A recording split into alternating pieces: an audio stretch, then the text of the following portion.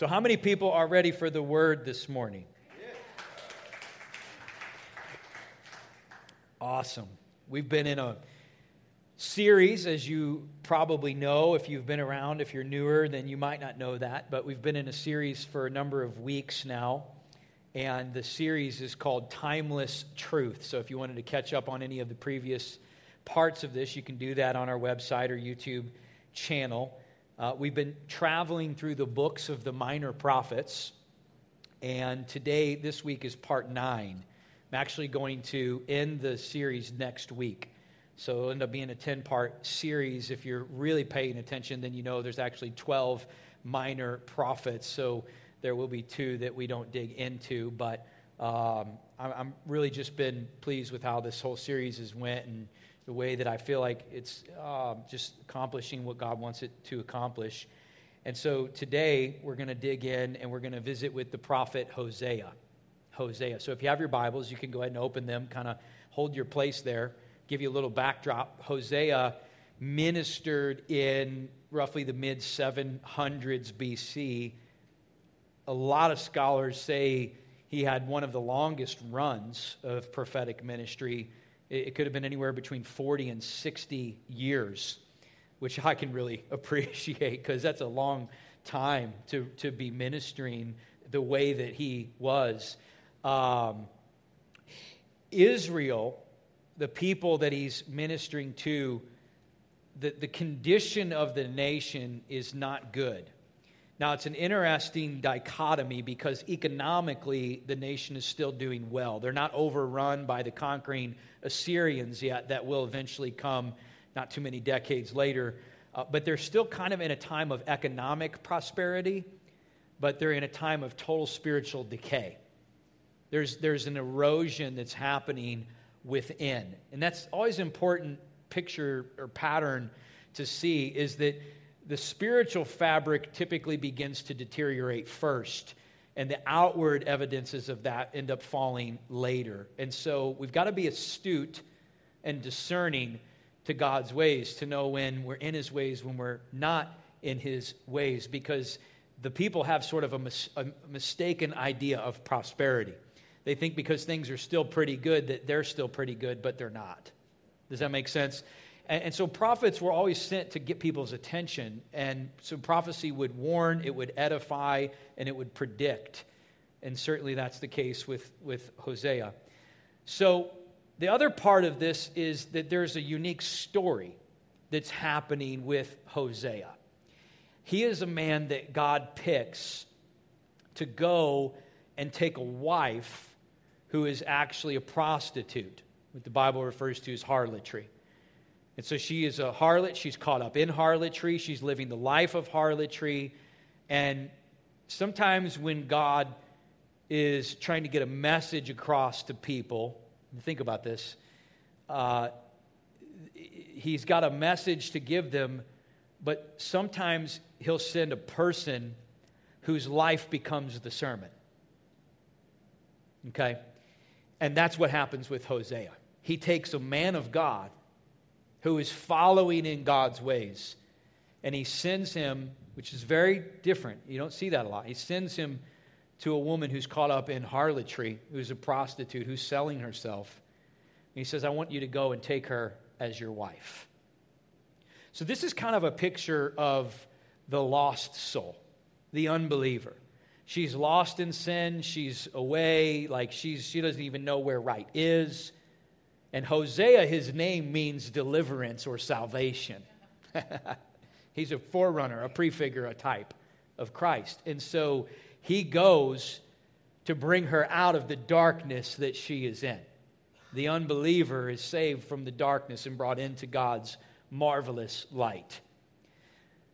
But then afterward, after she becomes his wife, then she goes back into harlotry. She goes back into her old ways. And so what we begin to see now is we see a picture both of the unbeliever or the unsaved soul, but now the story of Hosea introduces the second layer of this, which is the backslider that God is reaching for as well. The person who was once there, but has lost their way. We see this again in the story of the prodigal son. And so what I just want you to think about is that this is how good the grace and mercy and love of God is. He never stops pursuing us as long as there's still time. But there's time until there isn't time, right? And so that's what we need to get. So let's dive into the story, chapter 1, and keeping in mind that the family unit is being broken down. Family life is being redefined in culture for the people, and they consider this acceptable. There's widespread immorality, and it's just okay. What was once done in secret is now kind of being done openly, and it's acceptable. And self-gratification rules the day. Pleasure is king. What's right for me is right for me. You don't have a right to tell me what's right for me. Does it sound familiar? It's just saying, all right. Timeless truth. All right, chapter 1, verse 1. The word of the Lord that came to Hosea, the son of Beri, in the days of Uzziah, Jotam, Ahaz, and Hezekiah, kings of Judah, and in the days of Jeroboam, the son of Joash, king of Israel. This is how we know when the dates that he ministered were and how long his ministry lasted. You don't always get chronology, but you do in many. So there it is. Verse 2. When the Lord began to speak by Hosea, the Lord said to Hosea, "Go and take yourself a wife of harlotry and children of harlotry, for the land has committed great harlotry by departing from the Lord." So he went and took Gomer, the daughter of Diblaim, and she conceived and bore him a son. Stop there. She ends up actually having 3 children, a son, a daughter, a son. We're going to talk quite a bit about them in a bit, but we're going to just look at something else before we get to that. So let's pray. Holy Spirit, have your way in this place today. I pray, God, that you would help us to shed off any distraction, competing thought, agenda. I pray that, Lord God, you would bind up anything that's not of you that might be an operation in someone's life, that it might not prevent your word from coming forth today and being sown into their heart.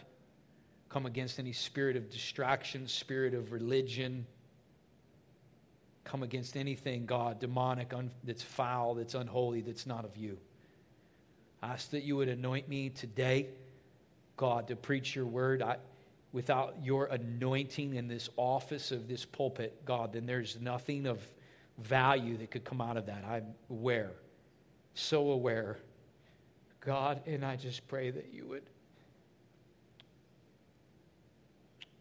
anoint me to do what you need me to do today here, God. Please give us ears to hear and eyes to see what you want us to hear and see. And so we say now, speak, Lord. Your servants are listening. Amen.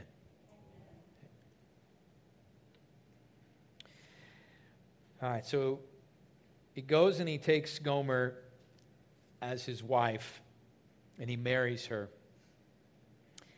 And then she goes back into her ways. She kind of, she sort of slips back and forth from what the story is showing. Not so different than what you see in a lot of people's journeys. They kind of get on track and they get on fire for God. And what seems like happens most of the time is not some really hard, difficult situation that comes up that throws people off.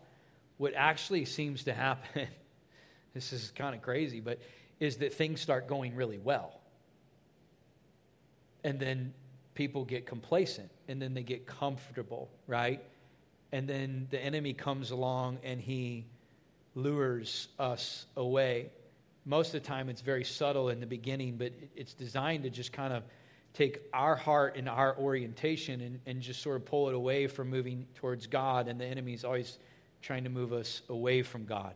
It's interesting because in the story, if you read it, you'll see this.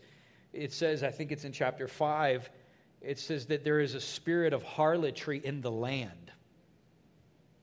A spirit of harlotry. It's not a euphemism. We're literalists, right, with the Bible. And in most cases where it starts there, you start with literal interpretation. And so it's a demonic stronghold in the land. That there is a spirit in operation that is trying to lead people away. And I would tell you that I believe that's still a spirit that is operating in the world today, right? Because Satan's demonic forces are still trying to destroy everything that God wants to do. You say, well, that seems a little wild and crazy, Pastor. Well, I just go by what the Word of God says, and it says that we do not wrestle against flesh and blood, but against principalities and powers, spiritual hosts of wickedness, rulers of darkness of this present age. Things that are not earthly. So there's demonic operation that's happening, right? And so this spirit of harlotry it's pulling, of course, Gomer away, but it's pulling Israel away. And so there's that foreground, and then there's the background of what's happening. And you see that all the time in Scripture. Here's Hosea and Gomer. Here's God and his people. And it's a picture that's getting our attention. So the spirit of harlotry is in operation, and she goes back into this place where she starts, what's the word? Harloting, I guess. So she starts doing what she's been doing. I don't know. Look it up. I don't know. Yeah. There were some other ones that didn't seem appropriate that came to mind. And so she starts going back to what she was doing, but I want to read these verses to you so that you can see what she was trying to accomplish, like what she was thinking she was going to gain or get from going back to these places. So go to chapter 2, and we'll start in verse 5. For she has said, I will go after my lovers who give me bread and my water, my wool and my linen, my oil and my drink. Now God starts to speak here through the prophet. He says, therefore, behold, I will hedge up your way with thorns and wall her in, so she cannot find her paths. She will chase her lovers, but not overtake them. Yes, she will seek them, but not find them. And then she will say, I will go and return to my first husband. For then it was better for me than now. For she did not know that I gave her grain, new wine, and oil, and multiplied her silver and gold, which they had prepared for Baal. So the idea of harlotry is that one is selling themselves to try to gain something from that. They've put a price on themselves and they're willing to sell it to obtain something. And so Gomer she's going back to her ways, and she says she's pursuing and chasing after her lovers for her oil, for her wine, for her drink, for her food, for her covering.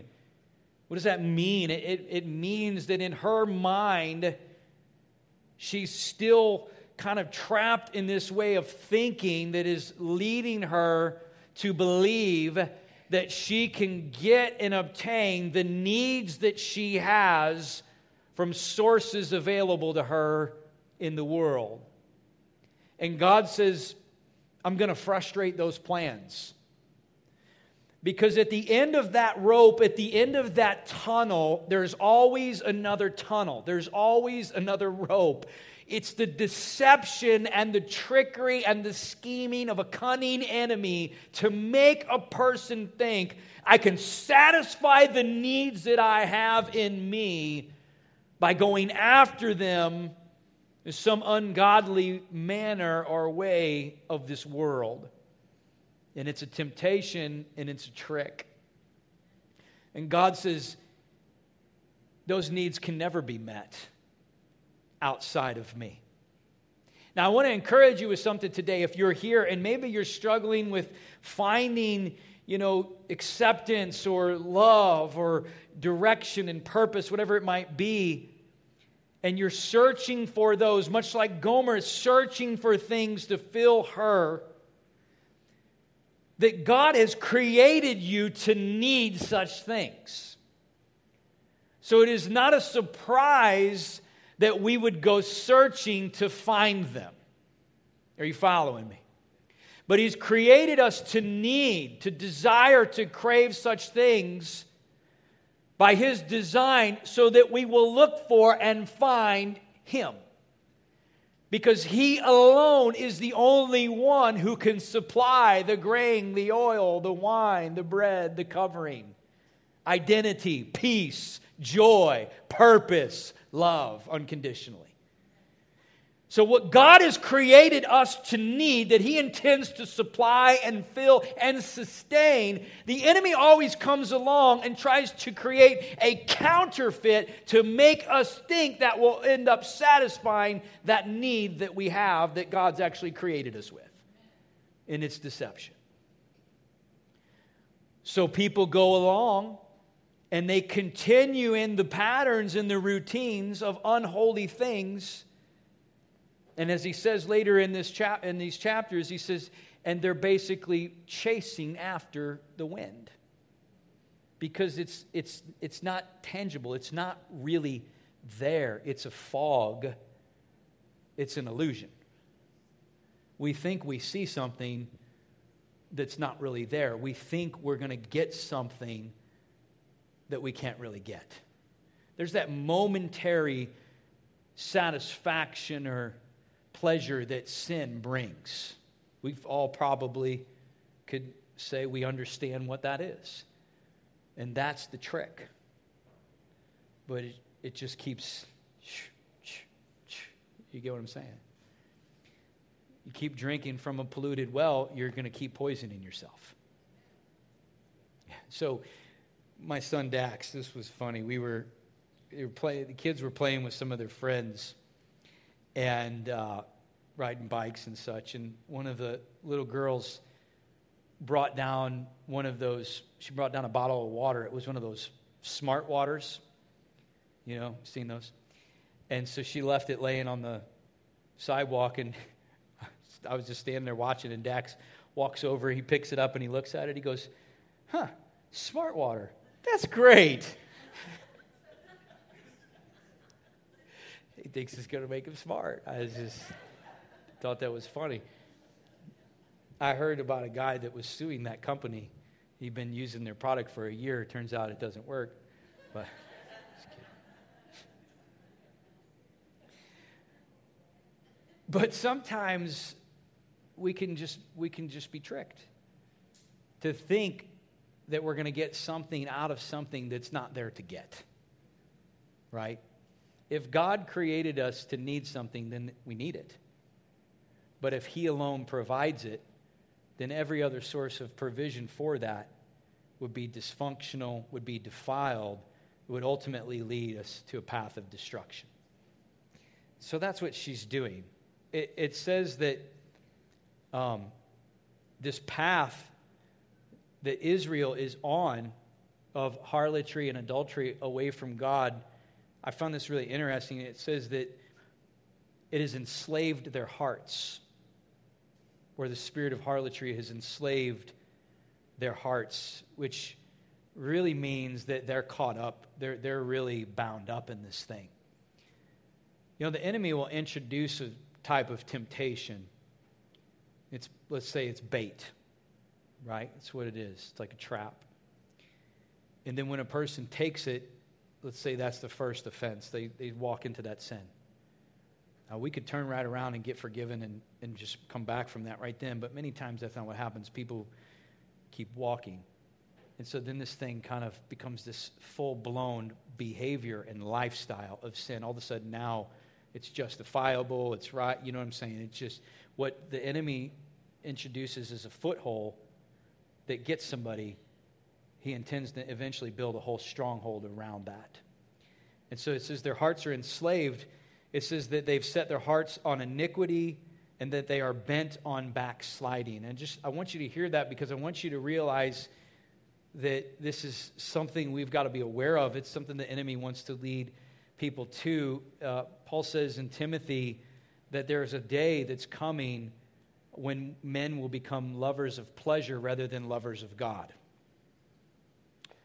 And so when pleasure exalts God, we're headed down a slippery slope.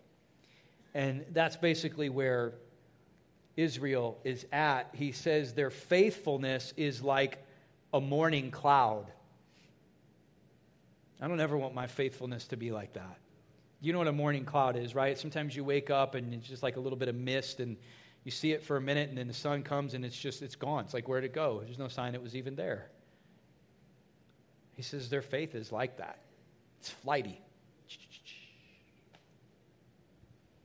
Man, there's just such a passion in me for this, is that we got to get some grit.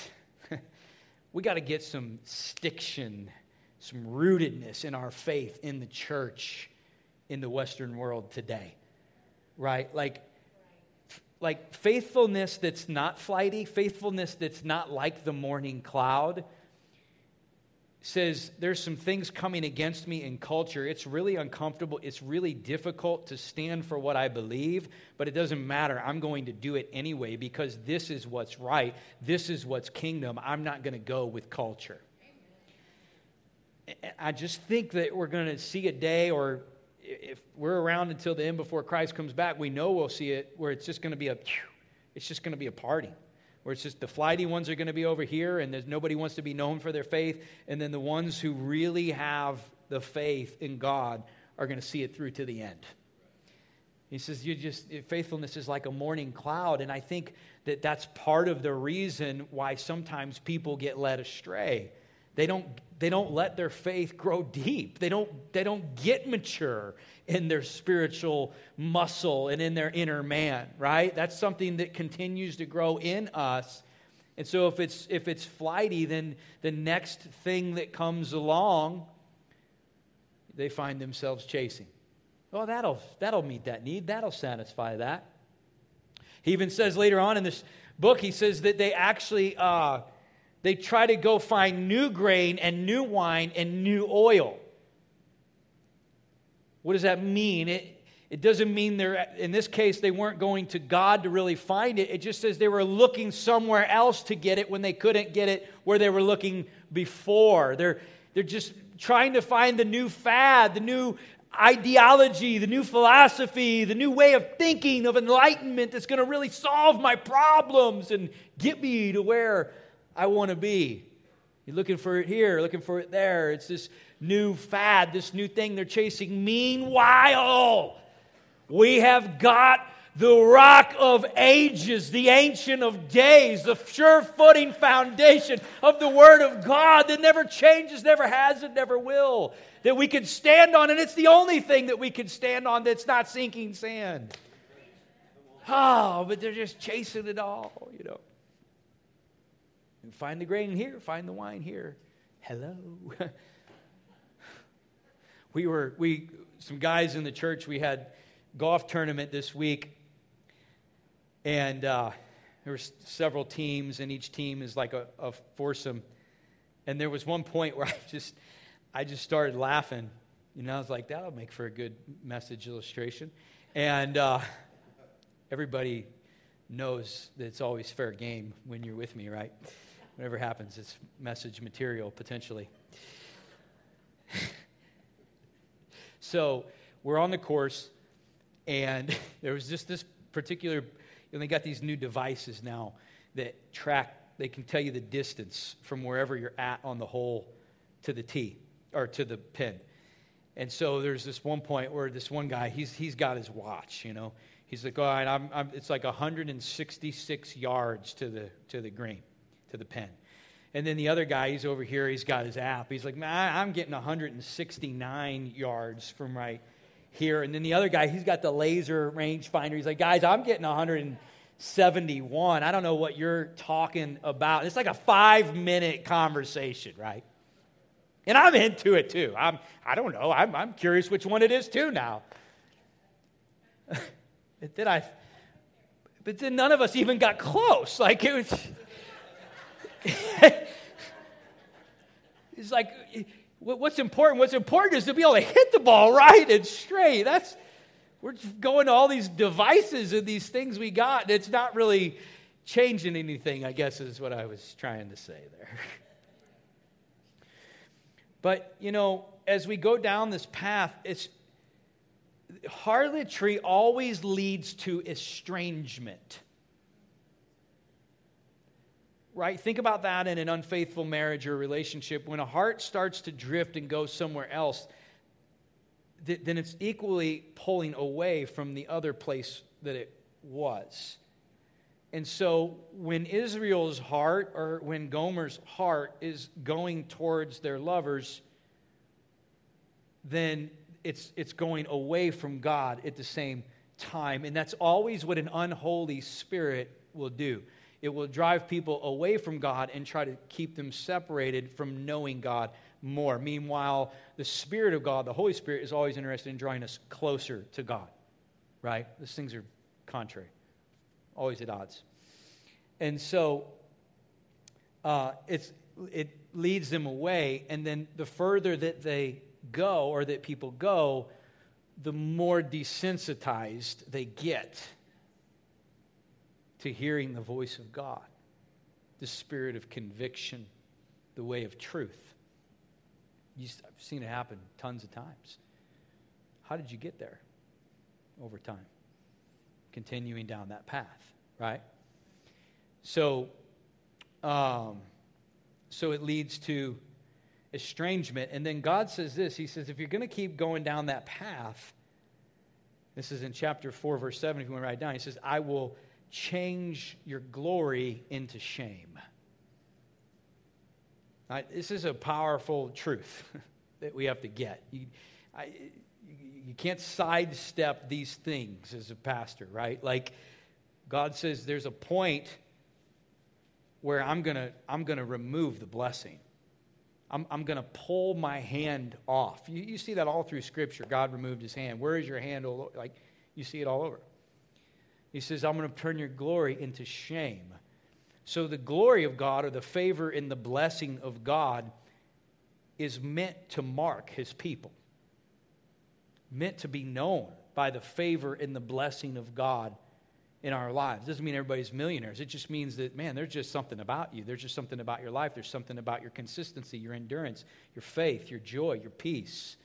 We are marked by God's anointing and by the glory that he puts on us. He says, I'm going to turn it into shame. This is what we have to understand, is that God says, okay, I'm to be known by the way you live in my ways and by the blessing that flows as a result of that. If you choose not to do that, then I'm going to pull my blessing. And this is what you see many times in Scripture. God says, but my glory still needs to be known. How is it known now? It's known by the consequences and the destruction that starts to fall on God's people who have turned from his ways. So the nations around still see evidence of God. Oh, the protection is off. They're walking in waywardness now. Does that make sense? He says, I'm going to turn the glory into shame. He actually says it another way. He says, their glory shall fly away like a bird. And this one pierces my heart. He says, it's like they're carrying their oil back to Egypt. Carrying their oil back to Egypt. It's like they've got this precious anointing and glory, and they're just taking it back and relinquishing it for something inferior that they think is going to bring them what they need. He says, and when that happens, they are left like lambs in open country. No protector, no provider. They're scattered and they're on their own.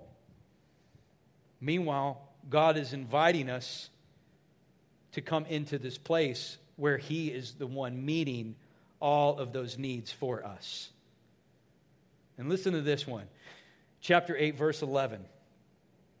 It says that they have made many altars for sin, and now they have become altars for sinning.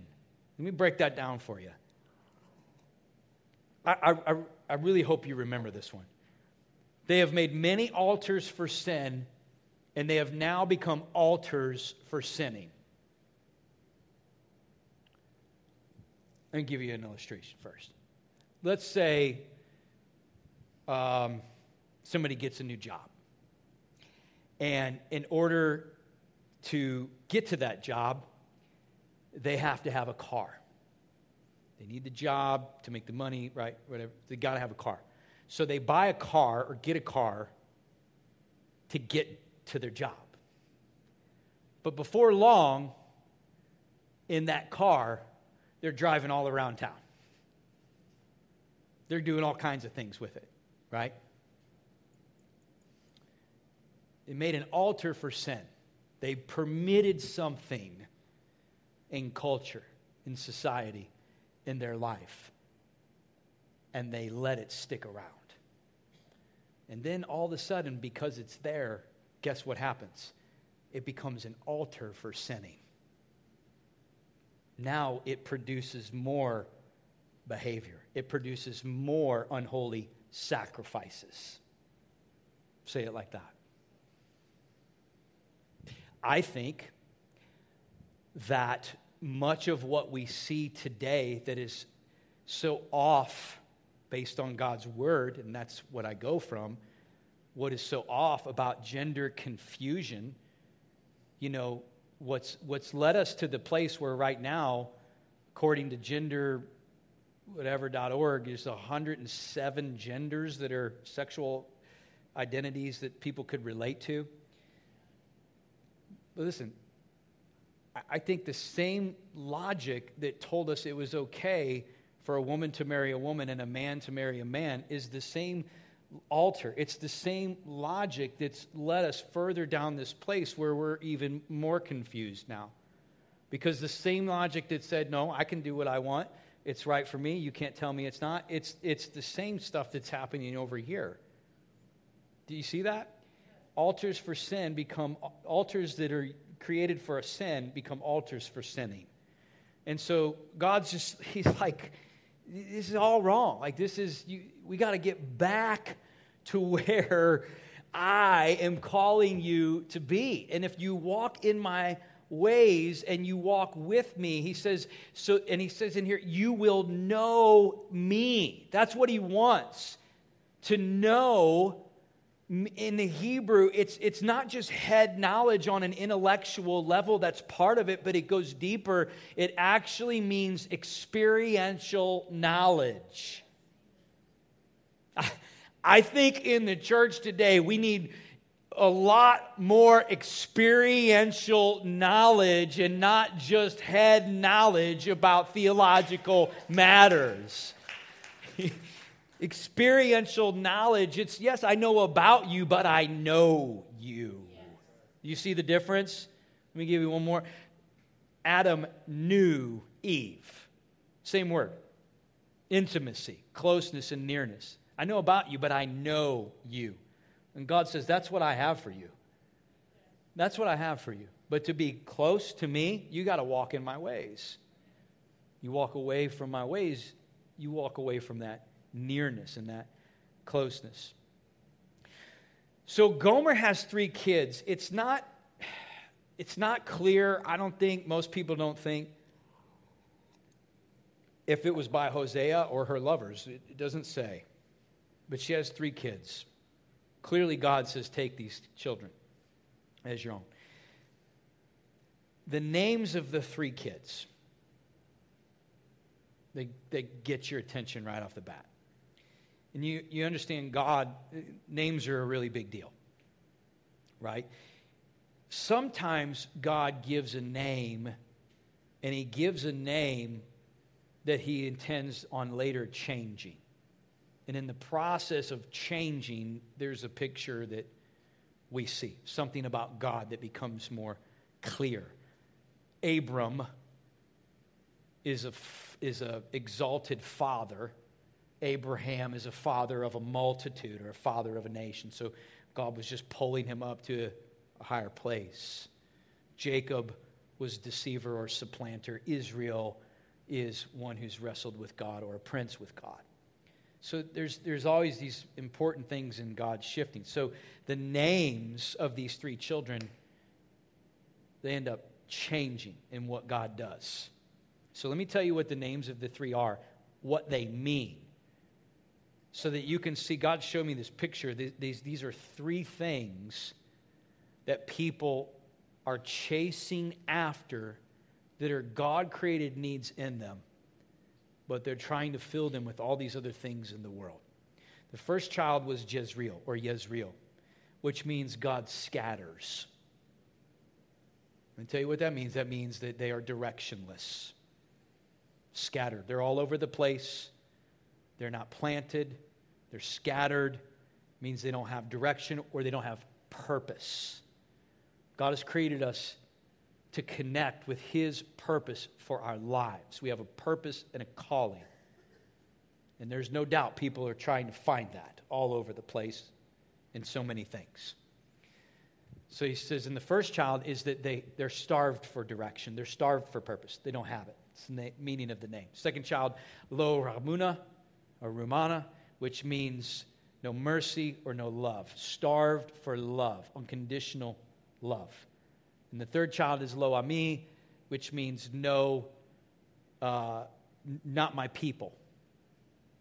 Not my people. Not accepted, or no identity. So things that are birthed in the life of harlotry and going away, we see is that it's not going to give us purpose, it's not going to give us love, and it's not going to give us identity. But people are chasing those things because God's created us to need them, but to fill them with so many things in this world.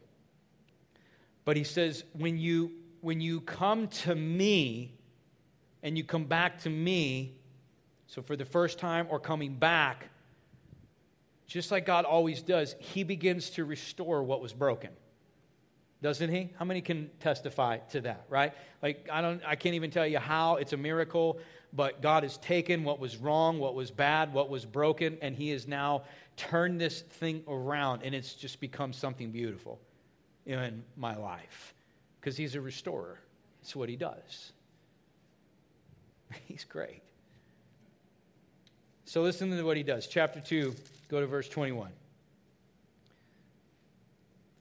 He says, and it shall come to pass in that day, meaning when they come back to Him, that I will answer, says the Lord. I will answer the heavens, and they shall answer the earth. The earth shall answer with grain, new wine, oil. You see all the new blessings begin to flow, right? What was available before that they walked out from under is being reinstated, and now they're getting covered again. It's flowing again into their life. They shall answer Jezreel, and then I will sow her for myself in the earth, which means I will plant her for myself in the earth. I will give her direction. I will give her destiny and purpose. Sow, not scatter. I will have mercy or love on him who had not obtained mercy or who was outside of love. And then I will say to those who were not my people, you are my people. And they shall answer, you are my God. So what started out as starved for purpose, starved for love, starved for identity, has now become in God. You have a purpose, you are loved, you'll always be loved, and you are accepted, you are my child, you are in my family. And we get everything that we truly need from Him and no other source, and that alone is when we become totally satisfied. I know I can't get it anywhere else, and I'm getting it from the place that I can get it. And I'm sustained and satisfied the way I'm supposed to. He is a restorer of all things.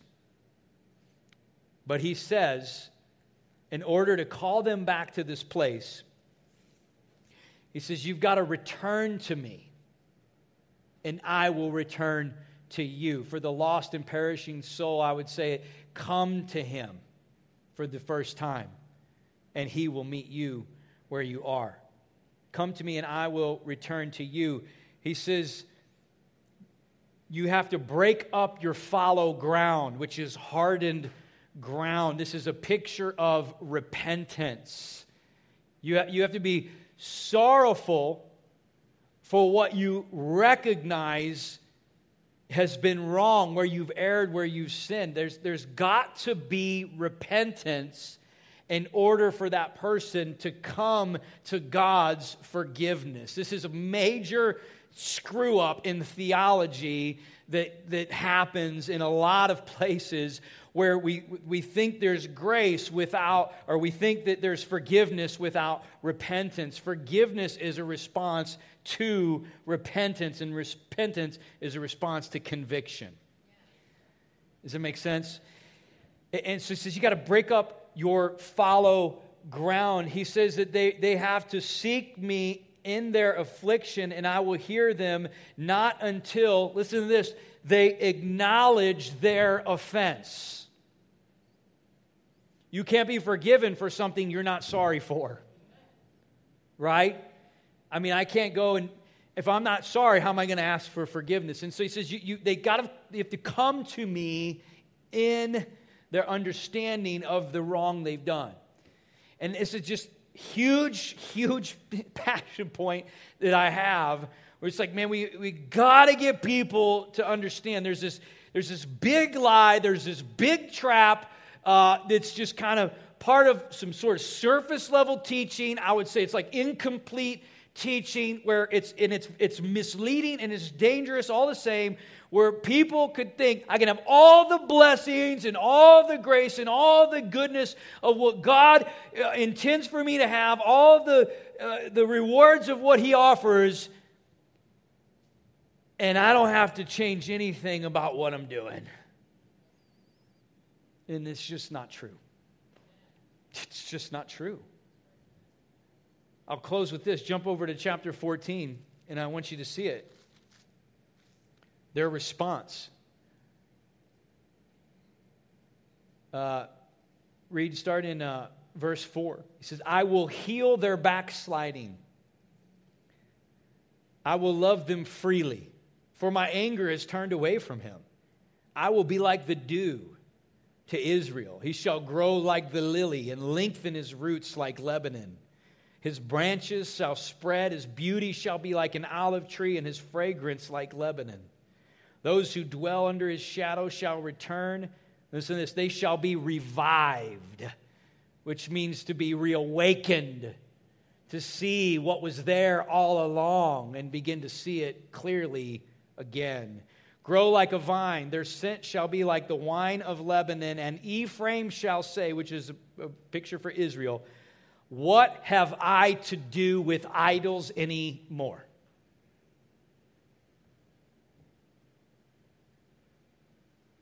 Transformed life. You can always see the fruits of genuine repentance and forgiveness. You hearing me? Because people don't keep doing the same things. He says, that's the response. Well, what have we to do with idols anymore? We're going to have to change our ways, guys. We can't keep doing what we were doing. God's forgiven us. We've seen that it's wrong. Now we need to stop doing it. It's as basic as it gets. Right? And God says it's so when they change their ways, when they go in a different direction, now they're headed down this path where the blessings of God and the covering of God can just continue to flow in their lives and over them, and they will be the marked people of destiny that they were always created to be.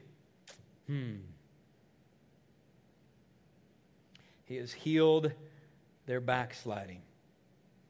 So this story and this message really, it's a call to the unbeliever, and it's also a call to the backslider.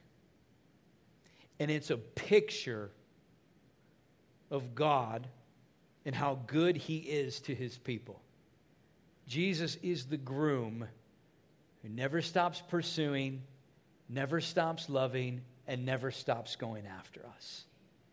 There's time until there's not time.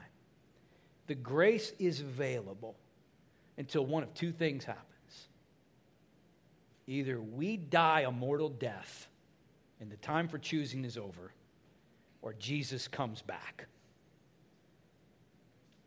Till those two things happen, there's still time.